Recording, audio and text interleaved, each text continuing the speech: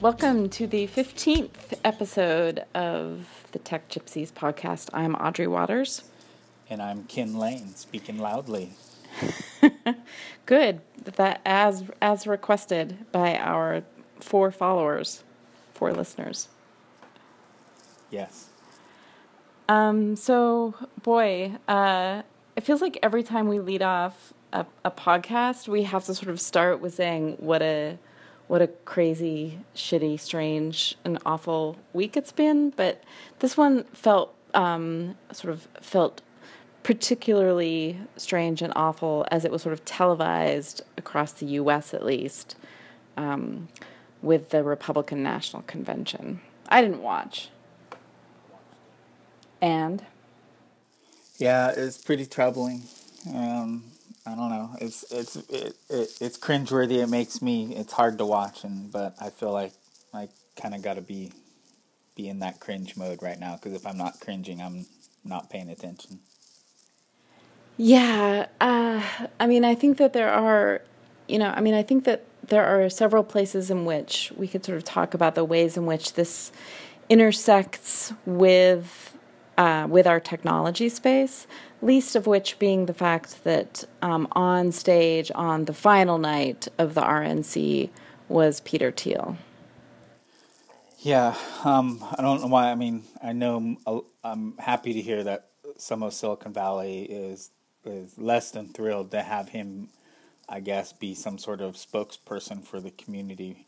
But I just don't understand why the fuck he was there and why he kept getting referenced as being a representative of the tech community by the mainstream press. Yeah, it's actually interesting. I think that this is why. So I think some of these things are worth our dissecting, right? So Peter Thiel has long been associated with and a very vocal proponent of libertarianism. So on one hand, one might say it's very odd to have him on stage supporting the Republican candidate, let alone the Republican candidate being Donald Trump, who, by all intents and purposes, does not appear to have much in common with libertarianism. Yeah. They kind of seem to cherry pick. I guess there's certain data points that overlap, I guess, between whatever the Republican, the Libertarian, and whatever the fuck Donald Trump is, his version of fascism. They seem to find some agreement, and I think it's like you said the other day, you pointed out, it's money. It's being rich and white, right? Well, and I think that is what, to me, if I were to sort of identify what the affinity is that, or one of the affinities that Peter Thiel sees with this current candidate is capitalism, right? Billionaire's going to billionaire. But I think that there are other pieces as well that I find perhaps even more troubling than just the wealthy doing their thing. We have, several hundred years in the United States of sort of the wealthy doing their thing. But this in particular feels as though a moment of great potential or real destabilization, upon which actually a lot of Silicon Valley ideology is dependent upon, right? The whole notion of disruptive innovation is very much dependent on this notion of dismantling, disrupting, destroying, undoing, unbundling, destabilizing, and to sort of destabilize the public sphere and to create opportunities for private markets, I think is I imagine what Peter Thiel finds so appealing. Like if is this a moment in which not just can we shrink the government to the size it will drown in the bathtub, as what's his name, Grover Norquist famously quipped, right? It's not just a matter of shrinking the government. It's actually, can we permanently destabilize the public space and create a new system of governance, and who will be at the forefront leading that charge? Well, and these are things. This is a concept I've always known. It just seems like it needs to be reinforced on a regular basis and refreshed in my mind. Is that at least myself, I see the concept of disruption. It sounds like the way people talk about, the startups disrupting these entrenched industries with these good old boy networks and things, and the way that it's always portrayed is that they, in the American way, build a better product, improve on a process, create something better, disrupt this old entrenched industry or stodgy group of people who control everything, and you build this better product and all things are new and great and everyone's happy and markets win, yay. But really, I mean, this was refreshed for me this week with the Dollar Shave Club acquisition being heralded as such an amazing tech community startup thing triumph, which I don't get. But disruption really is about disrupting whatever was, so that there's a new opportunity for those pieces to be divvied up against whoever the winning class is in that race. So if it's newspaper classified ads, it gets disrupted by Craigslist, which is pretty much just as closed as and a good old boy network as the earlier one. It's just more digital, but it's still a bunch of white guys doing the thing, and that's really all disruption is. In their eyes, is just breaking up the pieces, scattering them up so that all the fastest, richest white billionaires can pick them up and win, and that's markets working things out. It has actually nothing to do with building better products, serving customers, doing things for the public. Well, I mean, and for me, I would say the final piece is really the most important, is that when we talk about these things, that we confuse very easily, we confuse technological progress with political progress.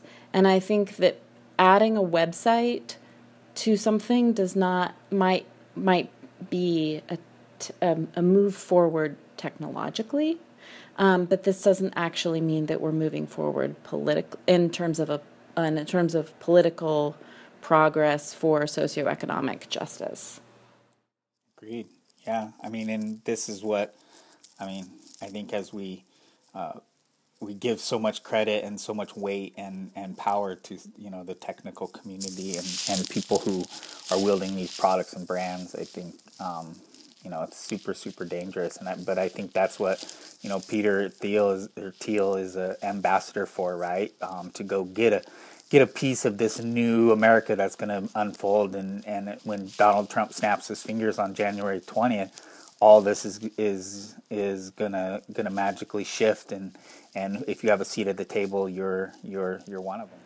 Well, I mean, and I think that the whole ideology and around disruptive innovation in particular ties into this notion that like the way in which Clayton Christensen first sort of described it is that disruptive innovation is about capturing and turning into markets things that were not already markets. So that's why you start with the free, the cheap, and you sort of move up the chain towards a more, and like those products then disrupt sort of the incumbent powers. But it is about capturing new markets and capturing things that were not seen as part of the market economy before. And for me, that's certainly education, right? We have historically carved off certain things from being rightly or wrongly sort of separate from, distinct from, not completely implicated by markets. And I think that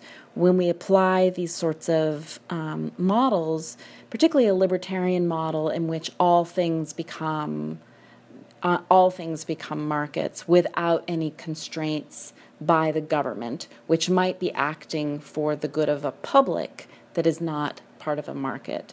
We do see sort of the financialization, the marketization of all things. Which, I mean, they're going for education. I mean, definitely resisting healthcare ever going the opposite direction and going into a like a single payer system or anything like that, preventing that. But we've also seen this with the military, which is like super dangerous, right? All the contractor nature of the last couple wars is a shift in that direction. And with all of this happening and flowing through technical pipes and being more algorithmically directed, It's super scary. I want to tie the comments that you just made, in particular, to the documentary that I watched, you rewatched this week, 0 Days. But I want to just pause for a minute and observe the passing of a really important theorist this week who I think helped, for me personally, be able to identify and talk about and think critically about the ways in which technology works in our lives, again, not just at the level of objects and artifacts, but throughout throughout the culture in which we've built, and that's Ursula Franklin. She was a University of Toronto physicist. I think perhaps best known for her book, The Real World of Technology, which was based on, I think, published in 1990, based on some lectures that she gave. But she's sort of in the spirit of Jacques Ellul and many other, Lewis Mumford, many other people who sort of talked about the ways in which a technological future that we're building towards is sort of deeply embedded in these notions, in these sort of dangerous notions of markets and masculinity. And her loss is, I think, profound at this particular moment when we have markets and masculinity on display to such a horrific extent at the Republican National Convention. But again, I'll put this stuff in the show notes, but there's a really great write-up of her, and there's a wonderful interview that Robinson Meyer did with her recently in The Atlantic. But, her notion is sort of there is no technology for justice, there is only justice. Her work talks a lot about a culture of compliance, about the ways in which technology helps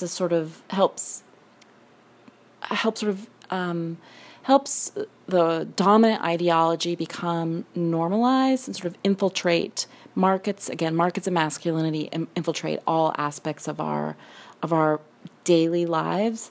And so I think that sort of seeing the sort of theater of paranoia and fear, and the technological angle with Thiel, and the white supremacist angle, and the markets and fascism and Nazi salutes that people are sort of really certain weren't meant to be Nazi salutes, and the retweeting of white supremacists, and the role of other authoritarian dictators sort of in this election. I feel as though Ursula Franklin's words, decades old as her book is now, are things that people should turn to and think about and contemplate, particularly as we are building weapons of war. Technology is a weapon of war, and not just a weapon of war in which we think of in terms of guns, but also the sort of a new culture around the sort of violence and compliance of a culture that really Donald Trump is just frighteningly emblematic of. Well, and I mean, we watched the 0 Days, which is the other night, which was the documentary on the Stuxnet virus. But it's kind of the tip of the spear when it comes to what I'm talking about. When cyber weapons, cyber warfare is creating a virus or that would travel and go on computers and spread itself and take out a physical infrastructure in Iran. But I think backing that up to include cyber warfare being online and being able to take it's easy to think of it as taking out financial institutions, going after banks, hacking, denial of service attacks, that kind of things. But when hacking becomes very political and goes after organizations like the Democratic National Convention or either of the political parties and extracts emails and communications and publishes those for at specific times for specific motives by specific parties who have affinity with these people that are at the podium, or by nation states. Right. By nation states. This isn't an act of a whistleblower. This is, I want to be clear, this is distinct from Edward Snowden, and this is distinct from Chelsea Manning. And despite, I think that Chelsea Manning's work with WikiLeaks. I think we can agree now that WikiLeaks has become something else, and this is a political entity now that is involved with nation states, like you said, at the level of cyber warfare.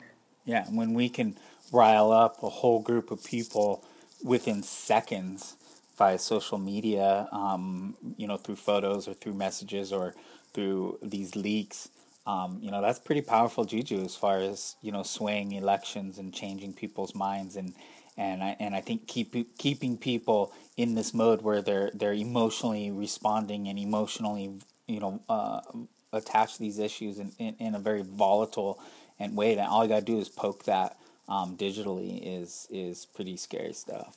I mean, and I think that, but for both of us, our work is sort of involved with a lot of, compiling data and then making that data publicly available and then analyzing that data. And, the on one hand, I think, WikiLeaks is sort of a different sort of entity because it sort of has skipped that analysis part, sort of in the service of it claims a radical transparency.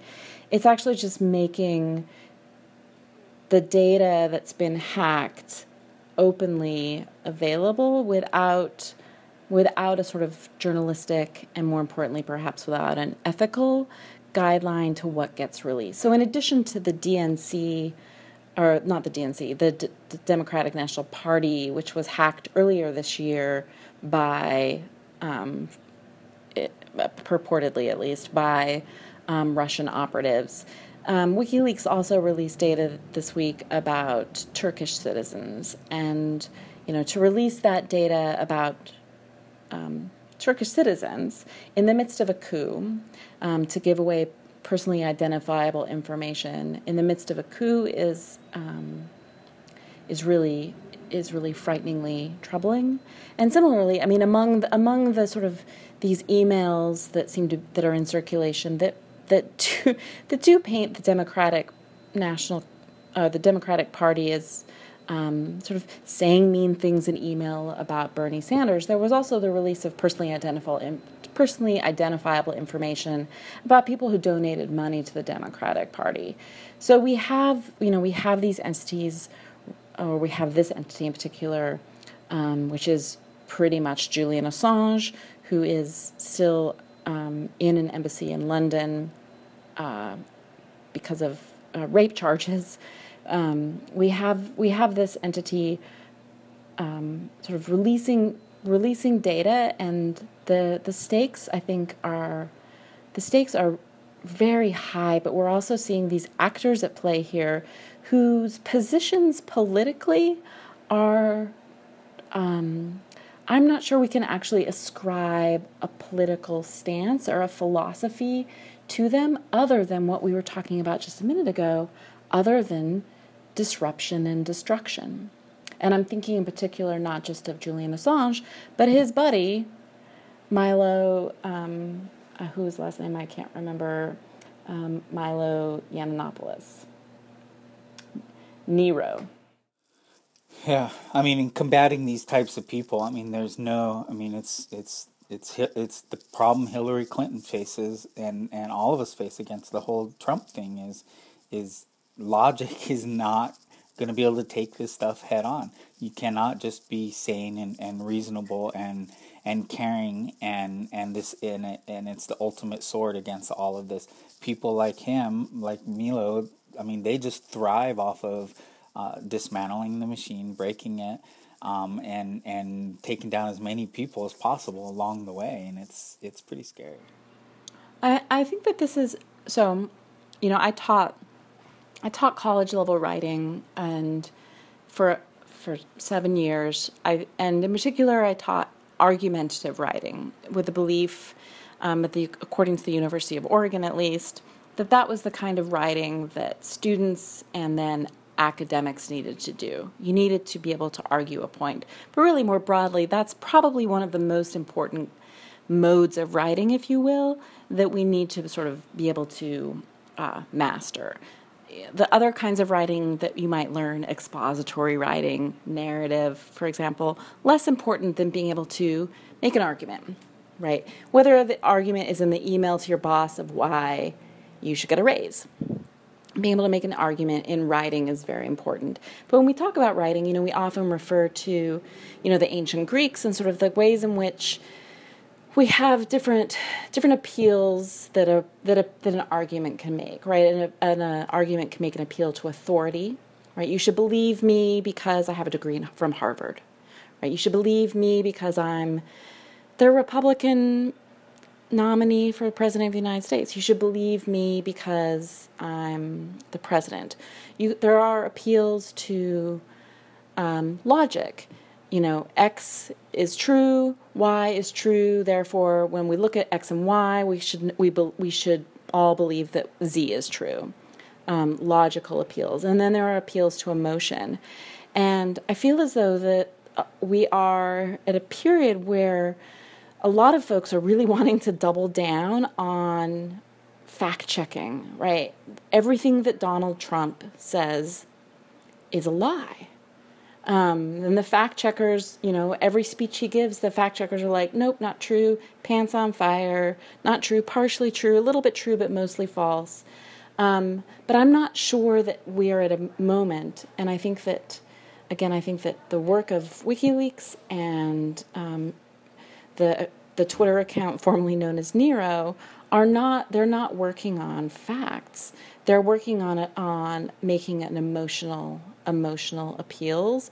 And I don't know, fighting emotional appeals is really hard when you're in a culture that really wants to deny fact. Well, and the damaging effects of that kind of, trolling and making it so that social networks are just unbearable for some people to be on because of people like him. And then radical transparency when it comes to like WikiLeaks, like really damages, from my standpoint as the API evangelist, like really important transparency efforts and ways to use social networks and other API-driven communication and media distribution tools for actually making change and actually organizing people at a local level to make change, or state, or even federal level. But like now people aren't going to want to email about things, aren't going to want to be on social networks, aren't going to want to open up data because they're afraid that people are going to get a hold of it and wield it in these ways. And it's just the damaging effects just keep echoing out from this, I think. I mean, so what you said about people not wanting to be on social media, people not wanting to sort of put their thoughts out there, is I think, really interesting, because I think back again to what we were talking about with some of these questions around security, back to the 0 days questions, back to this notion that really everything is either hacked or hackable, that if we're using technology, even if we're not using internet technology, that really it's all incredibly vulnerable. So it's interesting to think about what does it mean then to be able to even communicate at all. I'm actually, I'm sort of, I don't know if I'm surprised. I'm not surprised that people are upset by the DNC leaks. There are some things in there that are really unpleasant. But then I also think about, man, if I was held to account for like everything I'd written in emails and chats, like I'm not sure what to make of a push that we all have to have, this sort of radical transparency, particularly for communications that we have very much treated for the last 15 years or so as throw-off responses. Like there are things that I've written in emails that, that you just respond in like 20 seconds, and maybe you're not your best person. And so I think that it is, that there are if people want to get you, we have left a digital trail of things that make us all really vulnerable. Yeah, I mean, I wouldn't want to be held accountable for every moment, every email, everything that I say, and I think in this this age where things. I mean, I think adding to the whole Milo and trolling and internet, and then radical transparency around WikiLeaks and that kind of stuff is advertising is driving everything. Like how everyone is making their money is off of the clicks and people. You know, they're fine tuning the algorithm for Facebook, for Twitter, for Instagram, for all these news sources to make things red and blue, to make things black and white, and so people argue, and that generates much needed eyeballs and clicks, and that generates revenue. So it's going to be built into the algorithm to encourage and incite this type of behavior, and rather than protect people, and it's a volatile combination. So it's like an algorithmically generated outrage culture, right? Exactly. I mean, we feel like technology is just super overwhelming, moving super fast. That's designed like that to keep us down, to keep us in this weakened state, and then manufacture rage, manufacture the stuff that Donald Trump says is happening out there, that the world is worse. The U.S. is in worst possible state ever. If you listen to the news and you hear the terror attacks, I mean, you believe it, and I think the algorithm is just fanning that flame. That's actually one of the lines of the Lori Penny piece, and she has this, I think, really very chilling look at. She went to Nero's event at the Republican National Convention, the sort of, I think it was Gays for Trump event, that immediately prior to, he had learned that he'd been banned from Twitter because of the dog whistle attacks that he'd sort of orchestrated against the African-American star of the new Ghostbusters movie, Leslie, whose last name I can't remember. Anyway, but there's a line in there that she says, "It's what happens when weaponized insincerity is applied to structured ignorance." And I feel as though that's sort of, that sentence really crystallizes our culture at the moment. And our culture, that adjective weaponized, I think is really the key piece. And like sort of, we've talked about cyber warfare, right? So we've talked about sort of Russian operatives and WikiLeaks and data leaks as sort of a new weapon of state-sponsored war.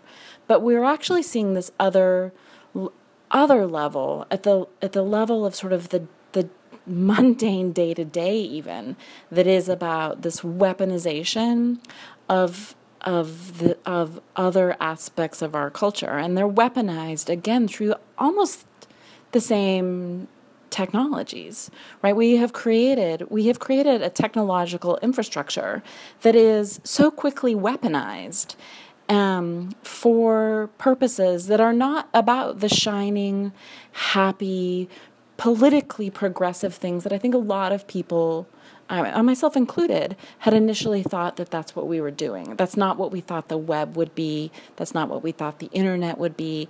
We talk about sort of sharing and networks and decentralization, but really what we're seeing is the ways in which these technologies are being weaponized, and they're weaponized again. Her sentence is so interesting around structured ignorance, right? So the people who have been weaponized, the Julian Assanges, right, the Neros of the world, even the Donald Trumps of the world. I don't think they give a shit about anything other than their own political, not even their own political, their own personal edification, fame, glory, ego, hubris. But they have managed to take advantage of media, television, as well as social networks in order to become weaponized and take advantage of the ways in which these networks have also structured ignorance. And I'm sure people quickly jump up to, counter the notion that these things are being weaponized. But I think when you think of, what this new kind of warfare arena involves, and what all countries are ramping up to do. I saw a country in Africa was ramping up their drone force. I can't remember which, but people are building these cyber units, these groups, and because it is, I think the front line of it, you think of it as banks being taken down, markets, machines, the stock market being, Dow Jones being taken down, these things.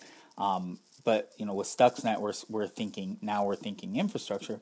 But you got to think of it in terms of the election, and we're throwing shit all over the Democratic Party right now. The week before they're supposed to do what they do, and so people are wielding these technologies. Think of every social network: Instagram, Facebook, Twitter. They're all being used in these ways to cast this, and then pretty much any other technology system. Cell phones are capturing things that we've never that have always been going on, and theirs being wielded in different ways. But these things are being weaponized to ruin people's lives and shift shift the power, as people have always seen. Well, I mean, and that's, I think, what's important to recognize about the ways in which these are weaponized is this isn't just a matter of war. Like, this isn't just a matter of state war. This isn't. Although it could be Russia versus NATO, but this isn't just about the nation state at war with another nation state. This isn't just about one government hacking another government. I mean, we're also talking about weaponization in a culture war, right? And I think that what we're seeing is certainly a culture war. And I think that the culture war includes, it includes a whole raft of social policies enacted by various parties across the political spectrum that are sort of raised to this level that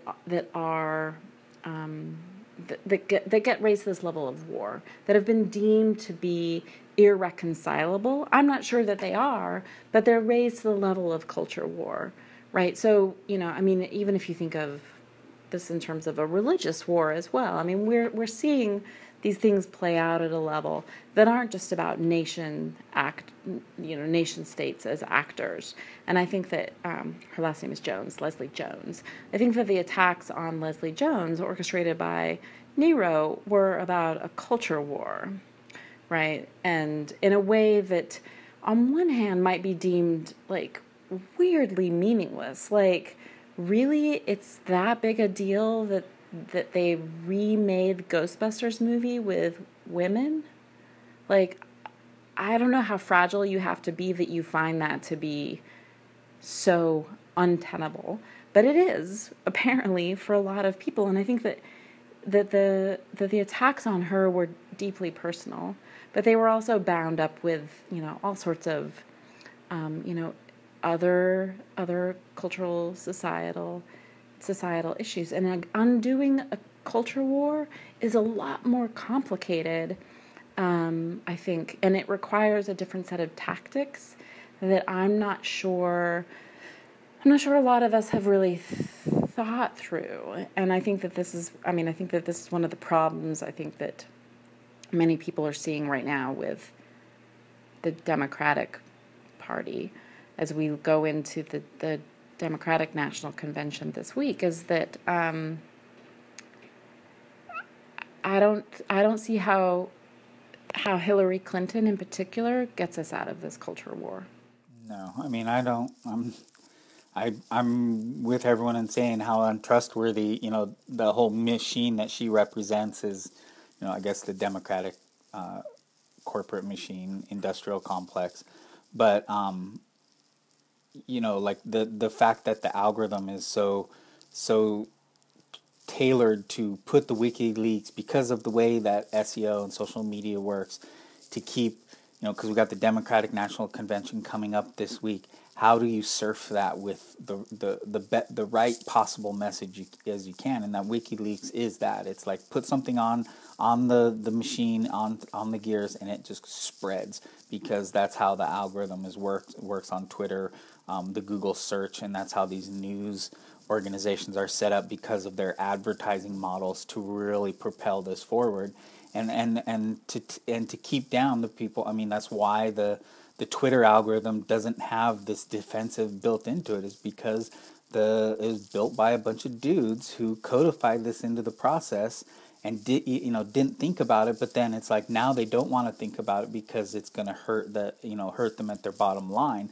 And so this is codified literally into this wildly out of control system that's being manipulated by people like Milo, people like by WikiLeaks, and by both the Republican and the Democratic machines. But it's just whether they have control over it from 1 week to 1 week or one message to one message. I don't know. So that's actually a really interesting piece to wrap up. To sort of leave a thought with is, if this is a culture war, right? If we're in the midst of a culture war, what pieces of the culture war are being hard-coded? Because, of course, technology was born of war, or computing technology, I should say. Computer technology was born of war, and we still haven't really worked out the implications of what that means. Computers' birth in cryptography, command, control, communications, surveillance. And so what pieces of this war, a culture war, are we finding ourselves, will we find ourselves having systems hard-coded, not just cultural practices, which are sometimes hard to change too, but actually hard-coded into the machine, these elements.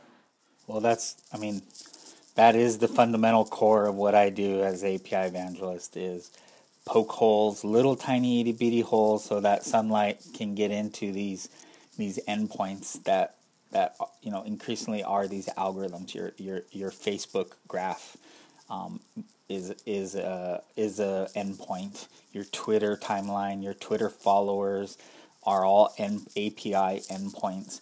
And if they're done right, not that makes them pure by themselves, but if done right, you can let some light in on that algorithm, some algorithmic transparency that give us, the users who are affected by these algorithms on an increasingly daily basis at every turn, can have some understanding of what goes on in there, or at least a handful of people who are like journalists and scientists and government regulators can see in and say, actually, well, let's test some assumptions against this algorithm, see if it matches the claims that you're making about what this should do.